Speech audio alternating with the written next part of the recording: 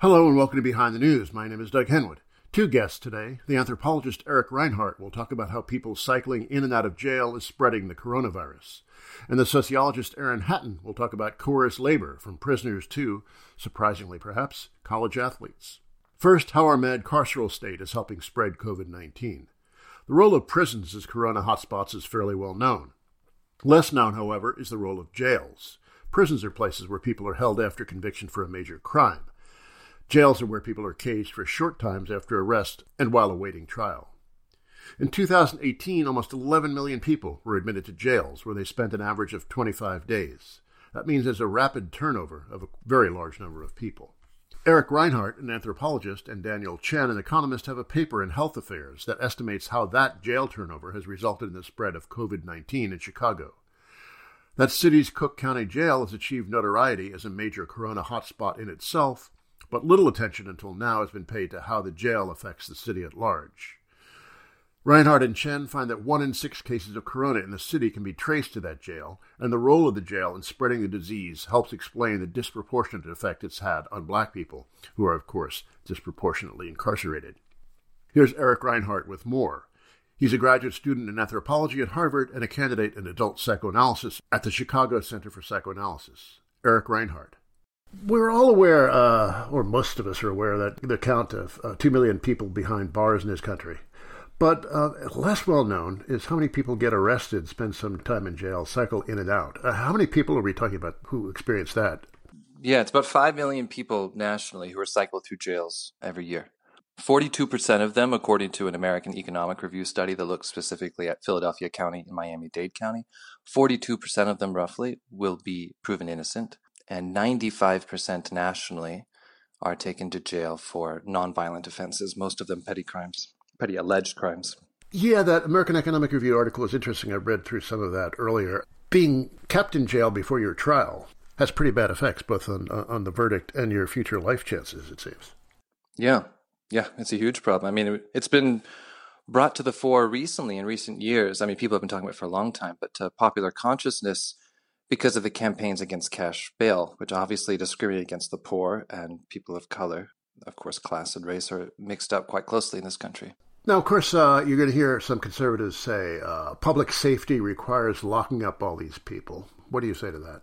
There's a Brennan Center study out of NYU that shows about 40% of the prison population. So these are actually people who have been convicted of crimes. With 40% of the prison population, there is no compelling public safety reason for these people to be locked up. When you're talking about the jail population, like I said, 42% roughly are going to be proven innocent. The vast majority are there for vast majority are there for nonviolent offenses. These are not serial killers that the study is suggesting maybe we need to reconsider their arrest or their detainment. These are homeless people who pee on the street because they don't have a place to go to the bathroom. These are people like George Floyd, for example, who is alleged to have passed a counterfeit $20 bill. There are not real public safety reasons to detain these people. There are a lot of ways you can manage these kinds of alleged crimes. Many of them have to do with big structural issues like poverty, lack of adequate housing, lack of food security, lack of a basic income so they can provide for themselves. This produces desperation in some circumstances. This is not unrelated. But regardless of the cause, there are many much more effective ways to manage alleged petty crimes. You can issue citations, you can require community service, you can provide people with mental health referrals, you can provide people with adequate housing and food support.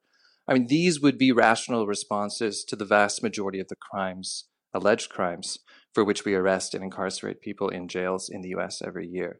So I very much disagree with this Wall Street Journal, for example, kind of opinion that if you stop arresting these people, if you stop locking them up, which constitutionally you still have to release them. They've been convicted of no crime. Even if you don't care about their rights, you don't care about ethics at all, you cannot legally just perpetually lock such people up.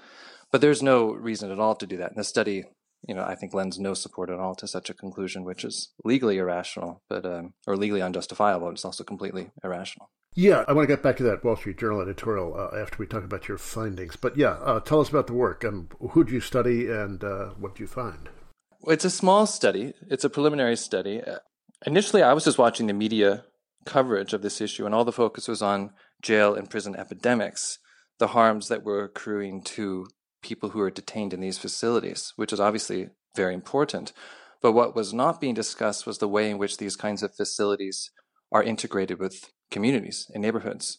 So every day in the US, you arrest 28,000 people and you release a nearly commensurate number back into communities. Most people stay in the jail for a matter of days, some only hours. So I was thinking this has to be implicated in the spread of COVID. So after a few days of discontent of watching nobody do anything about this, I filed a Freedom of Information Act request with the Cook County Sheriff's Office. I got data from the Illinois Department of Public Health, and then just publicly available data from the U.S. Census and American Community Survey. And with that, we had zip code level data for all of the released detainees, all of those who were booked and released from Cook County Jail from February 1st to the day they delivered the data, April 19th. We've since gotten updates. And using that with the control variables we used, which included race, poverty, population density, public transit utilization rate, age, and gender distribution. When we control for all of those other variables, which are significant, several of them are significant in the bivariate and multivariate regression analyses that we run, so with and without controls. When we control for all those, we find that jail cycling independently accounts for 1 in 6 cases in the state of Illinois and in the city of Chicago. And we're just looking at one jail, Cook County Jail. There's some contestation about this, but one of the largest jail facilities in the U.S. It might be the largest single standing, like single institution that isn't dispersed across different sites, like in LA, for example. So it's a big site, but it's only one jail in Illinois. There are a lot of other jails. And these dynamics that we observe there, we expect are happening in other places. I don't know if you want to jump in, but I'll just keep. Well, I was just going to say, we can imagine multiplied by, Rikers and all similar facilities around the country with, you have this kind of turnover of people being thrown in and then let out a few days later for no good law enforcement or public safety reason. They just get thrown in these hellholes, and then now they get sent back to their families or their communities and are spreading disease. Yeah. I mean, what a big part of the problem here, and this is what Sheriff Dart in Chicago, who is a relatively reformist sheriff, has tried to make progressive changes within the jail system here in combination with the Judge Evans here. This is unfortunately what I've been trying to kind of get this through, but I haven't had so much success right now. This is not just a problem at the level of internal jail conditions. When you arrest as many people as we do in the US, and you are by standard policy required to process them through these facilities, you cannot adequately protect against infectious spread. And this is not just once they've been booked into the jail and are in cells. It's even more importantly in the processing time. So even if you take somebody to the jail, like for example, these recent protester arrests, many of them transported in paddy wagons, essentially, with other people. Most of the time, I've heard from various sources that the police are taking their masks off, which increases the risk of transmission. Of course, even with the masks on, there's a risk of transmission. You take them to the jail, you put them in these rooms. I've been in these rooms. I've done anthropological work at this jail before, Cook County. These rooms don't have HEPA filters like airplanes. The stagnant air. You have hundreds of people waiting in lines. Vice has a documentary on the facilities. It's from another time, but you can still see these rooms. Even if only one person who has been arrested there has COVID, maybe doesn't even have symptoms, so they don't have COVID. They just have SARS-CoV-2 in their body, and they're shedding the virus. If only one person who brought it from outside is in that facility, by the end of that processing period, which takes hours typically, many, many people will be infected. So if the jail responds by saying, okay, we are going to test everybody at time of booking, which Cook County Jail is now doing, that's not going to capture this because there's a necessary incubation period after somebody is exposed before you're going to be able to pick it up on a test. So they're testing people, finding that they're negative on the test, releasing them back to their communities, many right now within hours, because they've been really trying to reduce the jail population. These people believe that they're negative for SARS-CoV-2. In many cases, will never express symptoms. They won't even know that they're carrying the virus, but they are carrying the virus, and they're infecting their families, their neighbors, potentially their close contacts. This becomes a huge problem, and you can't solve it. Cook County Sheriff Dart here does not have the capacity to solve it by making changes in the jail itself. You have to address this at the level of arrest volume. And as you said earlier, there really isn't a good, compelling public safety reason to arrest the vast majority of these people, and certainly not during a pandemic when now by arresting these people, you are infecting communities across America. This study was looking specifically at Cook County Jail, in part because we could do it at this very micro level of zip code. I mean, comparatively, compared to other studies that have been done at zip code level data. But we're now completing a study with county level data across the country, and we see something very similar. We're going to submit that this week for peer review. But what we see there, I can't give you the exact numbers because it depends on specifications. I don't want to say anything that's not correct. But what we see there is for X number of arrests, and we have many more arrests than that in Chicago every day. It's roughly 100 arrests. You undo the effect of social distancing policies. So if you have stay-at-home orders issued in a state, and you're arresting in that county or in the county, and you're arresting in that county 100 people, the benefit you've accrued by issuing the stay-at-home order is undone by the fact of jail cycling. So this is a big issue that goes far beyond, and that's for every county in the 50 states in Washington, D.C. So this goes far beyond just Cook County or one jail. This implicates an entire criminal justice system. And if we want to have any kind of effective response to COVID, if, like the Trump administration is trying to prioritize, you want to reopen the economy successfully and not provoke subsequent waves where we have to then shut down, reopen, shut down, a huge part of that, a huge piece of that, in and of itself not enough, but very important to include, is addressing the unnecessary arrests that we are, by standard policy, proceeding with in the thousands every single day in the United States. Now, this would go some way to explain why the impact of COVID has been disproportionately large in communities of color, communities with high poverty rates, communities of color, which is often saying the same thing in the U.S. So this jail route of transmission is not very widely appreciated, but would seem to be quite significant. Yes, and the racial dimensions here are very big, as you comment. So at Cook County Jail, depending upon the year, you see roughly 70 to 75% of the people who are cycled through that particular jail are Black. In our study, with zip code level data, I can tell you that 60% of the additional COVID cases that are associated with jail cycling are occurring in Black majority zip codes in Chicago. If you look statewide, there are obviously very different demographics statewide in Illinois. It's still 52% of additional cases are arising in Black majority zip codes. So this is a huge racial justice issue. Chicago has a very particular demographic constitution with intense segregation. You have that in some other cities in the U.S., but not all of them. But there is a national problem of racial discrimination within our criminal justice system, and that we have every reason to believe that translates to a disproportionate burden of this problem being borne by Black families, Black neighborhoods, and Black deaths, frankly. I'm speaking with the anthropologist Eric Reinhart. You mentioned there are other factors which you controlled for to isolate the effect of the jail cycling. But what were those other factors and how do they stack up? Yeah, the main ones that we looked at. So we have an appendix with some additional factors. But the four controls that we put in the main text, which seem most important, and our data bore that out, were percent of residents in a zip code who identify as Black, that's census data, public transit utilization rate from U.S. Community Survey data, American Community Survey data, and then poverty rate and population density. All of these we have seen in various places are very closely associated with COVID rates. So those are the controls we looked at. Race and poverty are very strongly associated. Independently, jail cycling is more strongly associated. And in the bivariate correlations, it's also, you see the strongest basic correlation with jail cycling as opposed to the others. But when you control for all of the factors and evaluate, you isolate each one independent of the other four. So we're also controlling for jail cycling while looking at race, etc. We find that race and poverty are very significant within Chicago. If you sum the association of race, poverty, and jail cycling, it's associated with 60% of the cases in Illinois. So that's a very big number. So it'd be absolutely wrong to interpret this as, this study shows that race and poverty are not significant factors. It's just jail cycling. No, they are all working together and they independently all have an effect, or they all have an association, which one can reasonably infer might be something like a cause effect, but you can't scientifically prove that at this moment. You need a randomized controlled trial for that. That data doesn't exist and nobody has been able to do that yet. But without a randomized controlled trial, you can still do good science and you can produce preliminary results that can inform policy.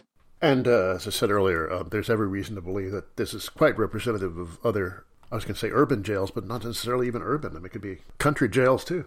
Yeah, actually, interestingly, in the other study that's ongoing, we haven't quite finished, but I'm drafting it today and tomorrow and hope to get it out soon. What we've seen is that actually this is a huge problem in rural areas too. It seems that, okay, so say, COVID has just begun and there aren't many cases in your area, but you have social distancing put in place, you have stay-at-home orders put in place. There are now suddenly not so many venues in which there's a risk of mass spread. The one that remains undisturbed is jail processing and jail internal conditions. So it seems actually that this effect is even stronger in rural areas. This is what our preliminary data analysis shows. And my thought there is that it might basically have a seeding effect. So you have nobody that's positive in the jail, but then one day you get one person, he's processed, or he or she is processed along with 60 other people or 40 other people in this rural jail. The rest of them are now very likely to be infected. They're released within days. Nobody knows they're infected, and they go back to their communities. So this is not just an urban issue. It's not just an issue of large cities. This is a problem of jails across the country. The Wall Street Journal took your work and did something very perverse with it. What did they do? It starts with the lead, which we're looking at pretrial detainees. These are jails, not prisons. It's hard for me to imagine that the Wall Street Journal editorial board does not know the difference between jails and prisons.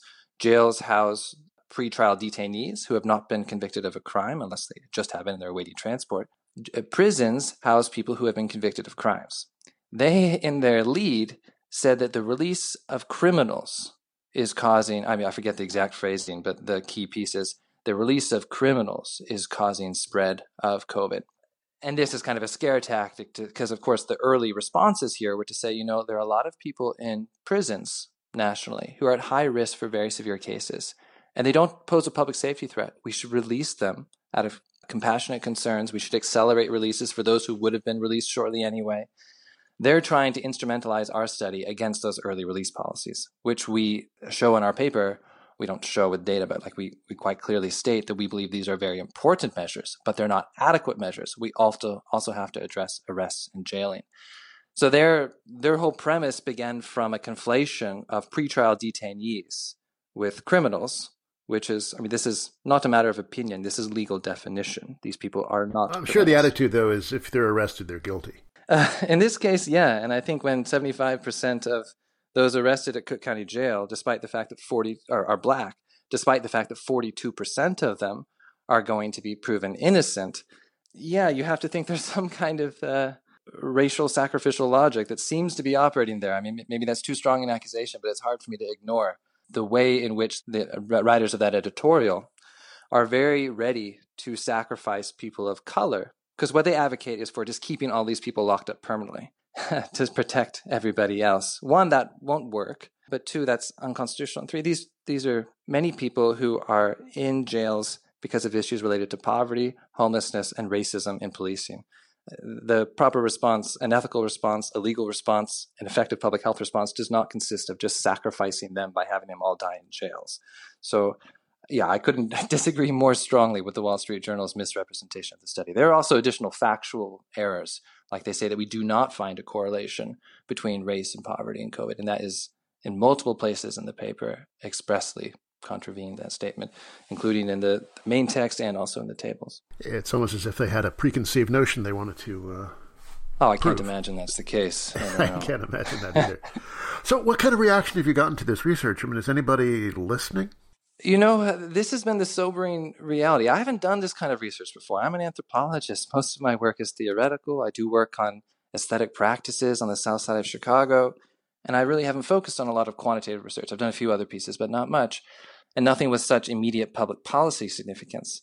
The sobering realization is that science does not matter unless influential people pick it up, and influential people are celebrities, really popular journalists, people like this. Without that kind of attention, it's very difficult to bring this to the attention of relevant policymakers.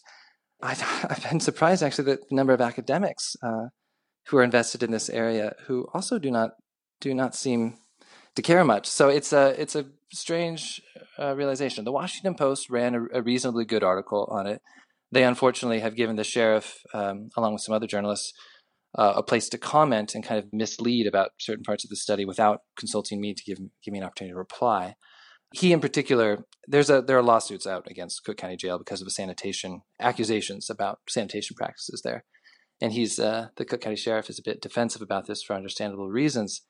So he's been trying to frame this as a past issue, that now that they've ramped up testing, now that they've improved sanitation practices, this isn't an issue anymore. And I'm glad that they've done those things, but that does not resolve the issue, as I've tried to explain. The issue is related to processing. Additionally, internal jail conditions, but you cannot change the very dangerous conditions of processing with existing physical spaces, etc., unless you can address the front-end problem of huge numbers of unnecessary arrests. There's been some other media coverage that has also kind of given him space to say this, which I understand he should have space to comment, but I think it's unfortunate because it blunts what is the very persistently pertinent parts of the study, which is that we need to address this on a large policy level now, not at the level of one jail, one sheriff, even one municipality. This has to be done at a massive level. So I'm still trying to get attention to this for the study at higher levels where people might have the power to do that. And obviously, even that attention, if I were to get it, is still not enough. You have to have mass collective action that demands that these changes be implemented. Well, it's odd to see all these people worrying publicly about all the protesters who are outdoors and very often masked, spreading disease, but not much concern about what happens to all those who got arrested. Yeah, it's a huge problem. You probably know the arrest numbers better than I. I've kind of lost track. But last I checked, it was over 15,000 protesters arrested. Many of them, again, without a good public safety reason for it. And there have been some places that have decided they're not going to prosecute. Great. But you should not be arresting these people. You arrest them, you put them in crowded transit vehicles, you make them wait at jails for hours to be processed. You're exposing them to infection. They go back to their communities, and they're infecting other people unbeknownst to themselves. So this is a huge problem.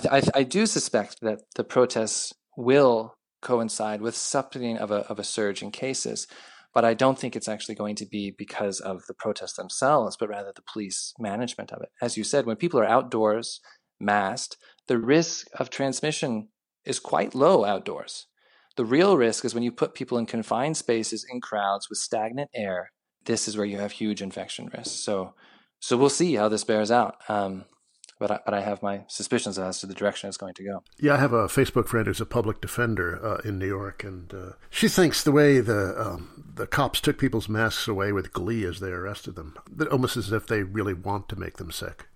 Yeah, it's. I don't actually have firsthand knowledge of this, but I've spoken to quite a few reporters at this point who have covered this, and I've asked them this question.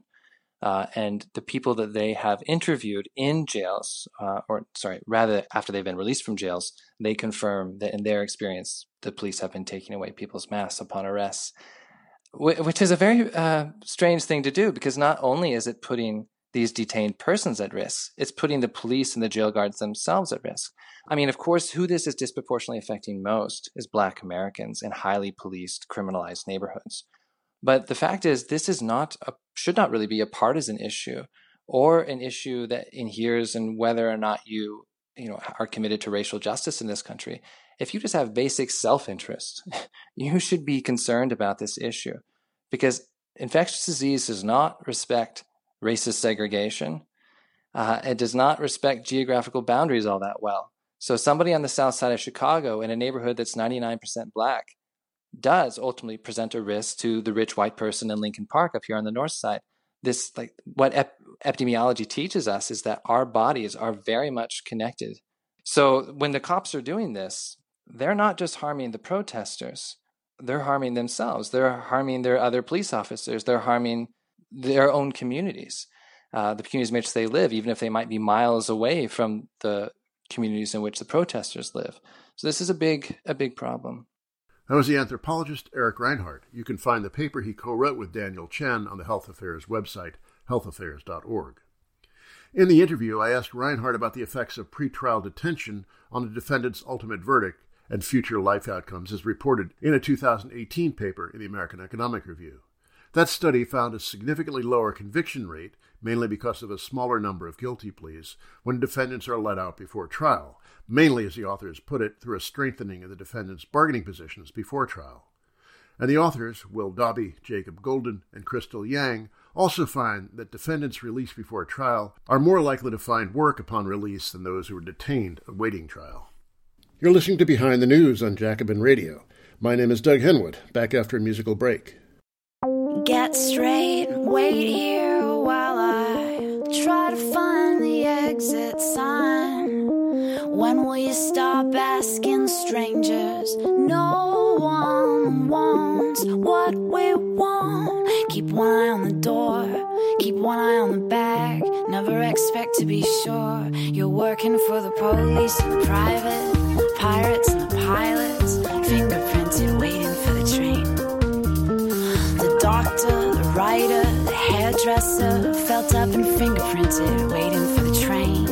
Lord, Lord, Mother, we are all losing love. Lord, listen, lover, we are all missing Mama. Lord, Lord, Mother, we are all losing love. Lord, listen, lover, we are all missing something. I don't got.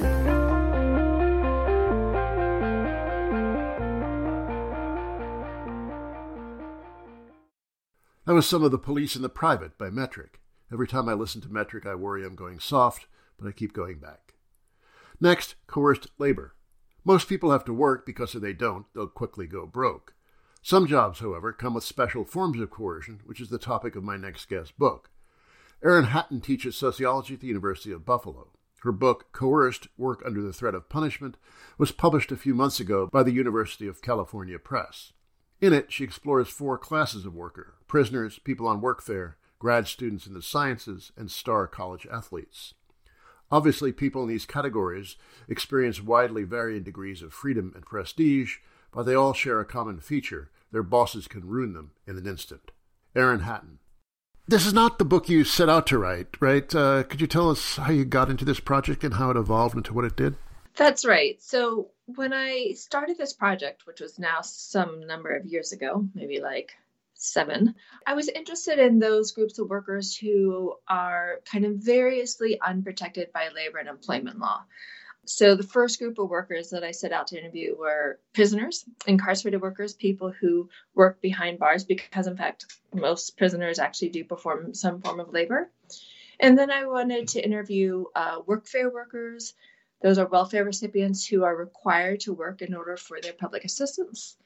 And so both of those workers are largely not protected by labor and employment laws, right? They don't have the right to organize and bargain collectively. They don't have the right to minimum wage and overtime. The workfare workers now, through litigation, did gain some degree of labor and employment protection, right? So they're kind of middling protected and unprotected. Prisoners are totally unprotected.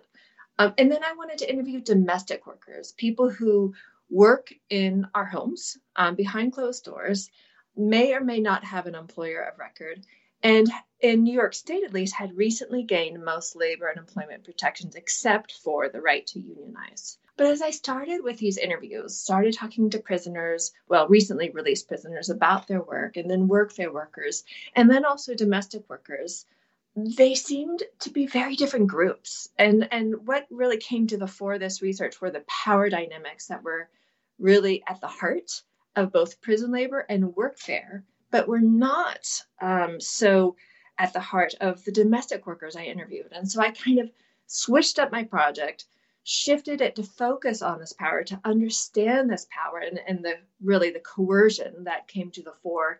And then I dropped my analysis of domestic workers from the book and included 2 other groups: student athletes, specifically Division I football and basketball players, and graduate students in the sciences who work in labs as part of their education. Okay, so people looking at those 4 groups would say 2 of them, prisoners especially, but also workfare workers, pretty much the bottom of the social hierarchy, often despised by the masses and even themselves. And on the other hand, you'd look at student athletes on scholarship and graduate students in the sciences, and they look pretty privileged. So what do these all have in common? That's exactly right. And I think that's kind of one of the things about this book that makes it kind of interesting and weird and different. Now, let me say here that I'm not trying to say that these groups are the same, not really in any way, right? Like PH students are not prisoners, nor are student athletes. They have very different levels of real privilege and marginalization and vulnerability. But I do argue that they all experience the same type of labor coercion, just like lower level workers, day laborers, and middle level and upper level managers. They all experience economic coercion, right? They will all suffer if they lose their wages, if they lose their jobs, but they're going to suffer to different degrees. And so that's what I'm talking about here with these four very, very different groups of workers. They all experience a similar type of coercion. Their bosses have a similar expansive punitive power over them, but they have very different levels of vulnerability and marginalization. Yeah, at the beginning of the book, you go into the history of some of these ideas and talk about three groups in particular: paupers, slaves, and housewives, on the narratives of immorality and privilege around them. How are these the roots of the analysis that you train on contemporary workers? Yeah, so I do think that these rhetorics of privilege as well as criminality are deployed very strategically against these groups to delegitimize their claims to worker rights. So as you suggested earlier, the first two groups, prisoners and workfare workers, are seen as disreputable populations in American culture. They're often explicitly criminalized, right? We presume all people behind bars to be terrible, terrible criminals. Some of them are, some of them are not. Also, workfare workers, people who receive public assistance, are criminalized and often treated as such by the system. They're presumed to be defrauding the welfare system. So those are overtly criminalized populations. But then the other two groups are framed as highly privileged groups. And so what I do in that first substantive chapter of the book is I trace these rhetorics, both of criminalization and of privilege, to show how they're kind of levied, they're deployed against these groups to say, you're not a real worker. You don't deserve the rights of workers. You deserve what you get, whether it's being punished through labor and solitary confinement behind bars, or whether it's saying, what do you expect? You're an athlete. You throw football for a living. Do you want to get paid for that? Give me a break. You're lucky to be where you are. And so I delve deep into how these rhetorics, and I trace them back to these other groups of workers in the past, when our kind of modern notions of work were really getting established, and people were forced to work in poorhouses in America and in the UK. When people were put to work in prisons, particularly after emancipation from slavery and former slaves, and with housewives, when this category of white middle-class housewife was first constructed, and how white middle-class women were said to be too privileged to work, too weak, too vulnerable to the bad influences of the workplace. So their weakness as well as their privilege were used to say that they shouldn't and couldn't be workers. And so I look at how all of these things are used to delegitimize groups of workers in different ways across time. All right, so let's go through each of these groups of workers in turn. Prisoners.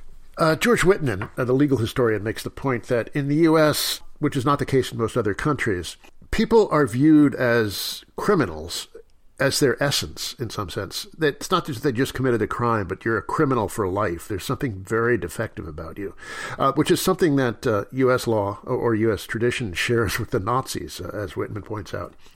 But, how does that notion of the criminal as a deeply flawed person construct the way we treat prison workers? Yes. So, it must be said that we haven't always, over the course of U.S. history, seen prisoners as deeply and permanently flawed. There used to be at least a sense that prisons could be spaces for rehabilitation. But now that's largely just empty rhetoric. And for the most part, the system and popular culture view prisons as spaces for these deeply and permanently flawed human beings. And we don't really do much, if anything at all, to help, to rehabilitate, to get people set up for a future outside of prison. And so being really forced to work, because as we should know, prison labor is the sole exception to slavery in the U.S. So they can be legally forced to work or legally enslaved. Prison labor is often seen as just part and parcel of their punishment. And I've had interviews recently where people are like, well, but they're prisoners. What do you expect? They're behind bars. They've lost their freedoms. And my answer to that is we have this kind of massive pile-on. It's not enough now to separate someone from their family for sometimes years at a time for often rather modest offenses, even kind of things that have become now legal, such as marijuana possession. But now we expect them to be forced to labor sometimes in kind of punitive conditions, like being asked to clean up feces without proper equipment. And then if they don't do it, and this is the type of punishment I examine in the book, if they don't perform labor to their boss's liking, if they refuse to do a particularly disgusting job or a punishment that is designed to take away their self-respect, such as cleaning the floor with a toothbrush, if they don't do it, then their boss, the corrections officer, can put them in solitary confinement, right? Throw them into a segregated cell for 23 hours a day without human interaction, with no communication with their family and friends, the very definition of torture for a social being. Solitary confinement is thought of as an extraordinary punishment, but it's actually become quite ordinary in American prisons, hasn't it? It is absolutely ordinary. That is the thing that officers will do if you do not obey any order, no matter what the content of the order. That is the rote punishment. And there are no limits as to how long people can be put in solitary confinement. Often it's for a month, but honestly, there are no limits on the reasons people can be put in solitary and for how long they can be put in solitary. And then there are also other punishments like being beaten up and the wall. I hadn't heard about the wall before. What's that? That's right. Well, in New York State prisons, at least, because I interviewed folks who had just come out of New York State prisons, what happens when there's a situation that's getting out of control or whatever, the officer wants to control prisoners, they tell everyone to get on the wall. And so what the prisoners are supposed to do is stand at kind of at a 45-degree angle with their arms and legs outspread against kind of any nearby wall. If they're outside, they need to go to the fence, whatever it is. They need to stand at the wall and they need to be precisely still. This is for the officers to shut down a situation. Let's say there's a fight outside, or let's say even prisoners sassing an officer, or let's say sometimes it's even if they look you in the eyeball. Because prisoners aren't supposed to look officers in their faces. They're supposed to look down and be submissive at all times. Okay, so they put them on the wall and they're not supposed to move. And any move or any pretense of a move, any suggestion of a move, or an officer says you're moving, but you weren't really moving, then you can expect they're going to pull the cord, call all the officers, they'll come, they'll subdue you with physical force that is entirely expected. They will take you to what the prisoners call the box, solitary confinement, often with real physical force, if not all out beating you up, and they'll leave you there, usually without medical attention. Again, this is not uncommon. When I finally started asking the people that I was interviewing about this, I said, oh, wait, if you are taken to the box, are you beaten up? They're like, oh, well, yeah. I mean, it was so common that they didn't even think of telling me about that. Of course, they're going to subdue you. Of course, they're going to smack you around when they take you to the box. That's just what they do. And, of course, so if you don't do your job, no matter how degrading or revolting, that's the punishment that awaits you. Yes, for the most part. I mean, there are other punishments that are more minor. You may get a ticket, which is like a week's worth of wages taken away. You may be put on keep lock, which is locked into your own cell rather than put in a segregated cell. All of these things can have the effect of removing the things that are called privileges behind bars, so getting edible food from the commissary, getting family visits, being able to use the phone to call your children and your loved ones. But solitary is really one of the most common. How much have the prisoners internalized this view of them as lazy, flawed, in need of this kind of discipline? It seems like a lot of the prisoners you interviewed actually had internalized those views. You know, there's great variation. Many have and many haven't. I interviewed, I believe it was 43 prisoners. And, you know, there are different degrees. I mean, prisoners are just simply Americans. And like all Americans, they're extremely heterogeneous. And they also have very complicated views about themselves, American culture, their situation. So I opened the book with extended quotes from one of the men I interviewed named Apache. Well, that's a pseudonym. And Apache said, look, I'm not going to say that this isn't slave labor. It is slave labor. Being forced to work behind bars is slave labor. But then he goes on to say, but what would you expect? When you're behind bars, that's what you should expect, to be forced to work like a slave, because people were out here. My mom and my wife were out here working, and you were out here working, paying for me to be behind bars where I wasn't doing anything. That's what he says. Although, of course, he was doing stuff. He was working. He was required to work, and he worked quite a lot. So he has this very complicated view. He recognizes the work and the forced nature of the work and all that he is doing. At the same time, he believes that that is what prisoners should face. Now, Other prisoners didn't agree with that. On the one hand, some felt even more accepting and did not believe that prison labor was slave labor at all, that it was simply part of the punishment that they should comply with, while others argued vehemently and articulately against this form of coerced labor. I'm speaking with the sociologist, Erin Hatton. Moving up the social hierarchy some, workfare recipients, a lot of them also exhibited these contradictory attitudes towards the requirements for them to work to get their benefits. That's right. Few groups have been as pilloried in American culture as welfare recipients. And welfare recipients themselves are Americans, are of American culture. And many of them, though not all, but many of them too, believed this mythical notion of the welfare recipient who just sits on her butt because it's a feminized population by and large. They believed that there was some myth. Although you interviewed several men. That's right. Yeah, yes. It wasn't just... There are diverse populations in all of these groups, but in popular culture, they're largely feminized. And of course, in practice, it's quite a feminized population as well, because people are generally required to have children in the home in order to receive benefits, and that's disproportionately women. But yes, they too kind of bought this notion of welfare recipients who are lazy and who are defrauding the system, although by and large, studies show again and again that that's simply not the case. Yeah, this is a long way from the welfare rights movement of the 70s. That's right. The other pair of categories you speak with, graduate students and college athletes, both are perceived in some sense as being in an apprenticeship of some sort. You have a rough time as a graduate student, but then you get your PhD and then you join the scientific elite. College athletes, you have you get a free ride through college maybe, and then end up in pro sports, which is a pretty lucrative and glamorous thing to do. So, how do they fit into this category? Yeah, so one of the things I do, as I was suggesting earlier, is that I really kind of expose these rhetorics for what they are: strategic rhetoric deployed to delegitimize their claims to rights. So in the case of workfare workers and prisoners, we're saying, oh, well, you're criminals. What do you expect? Your dependence on the system. What do you expect? You need to pay your money back. You're being rehabilitated. You're getting benefits from the state. What do you expect, right? And so for these other two groups, these two student groups, different rhetorics are used towards the same end. So we say, oh, no, you're lucky to be where you are. So many people would love to be where you are. You knew what you were doing. You knew what you were going to get once you went in there. What do you expect?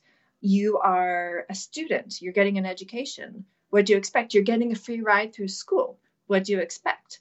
So we kind of marshal all of these logics against them to suggest that they're not real workers. But of course, there are other people performing similar labor who are getting paid for that work. And it also should be noted that the privilege how privileged we say they are is really not quite true.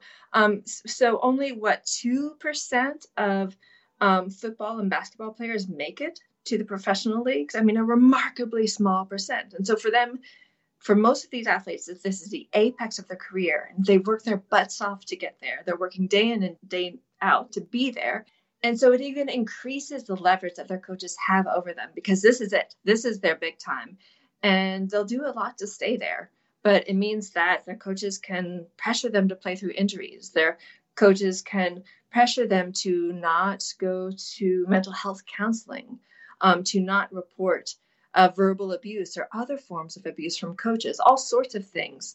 Their coaches have quite a lot of power over them. And one more thing, for graduate students nowadays in the sciences, you're in graduate school getting your PhD for maybe 5, 6, 7 years.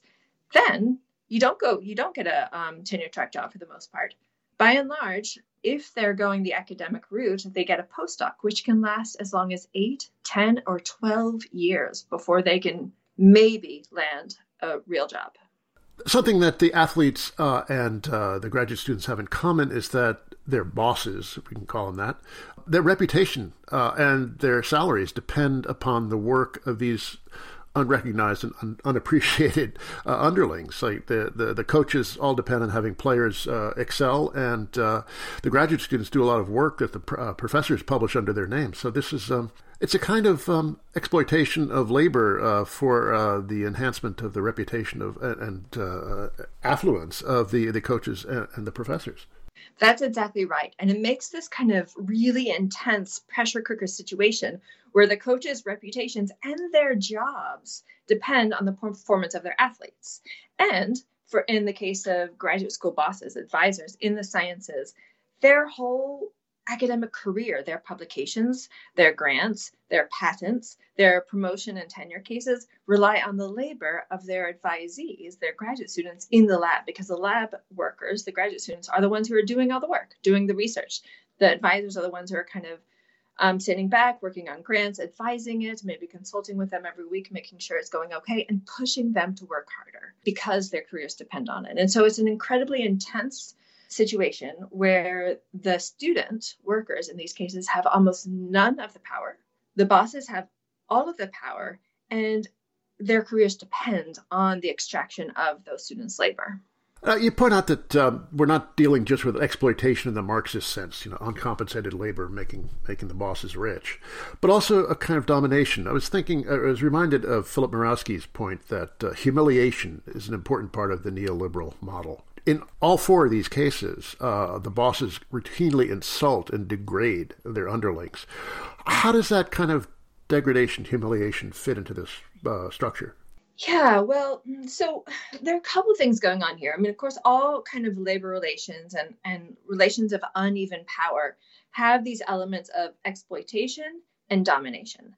And in the workplaces, the labor relations that I analyze, you see them to different degrees. So in the first two, the prisoners and the workfare workers, those labor relations are more characterized by domination, by the degradation, by the tearing down, than they are the extraction of kind of capital from them. Now, there's extraction as well. They are exploiting their labor to make money, or the prisons are using prisoner labor to avoid paying tons of civilian workers to keep the prisons running, right? So there is definitely extraction going on, but it's really about domination and control. For the other groups, it's the reverse. It's more about extraction of their labor while keeping them convinced that they're lucky to be there, that they need to be submissive. And it's less about domination, though there is that domination as well. And because none of these labor relations that I analyze are really thought of as workplaces. There are no HR departments kind of looking over their shoulders, making sure that the workers are treated well. Then you have situations that are so rife with abuse, and the workers, who are relatively powerless, can do very, very little about it. So when you have abusive coaches, when you have abusive advisors, it's very, very bad for these workers.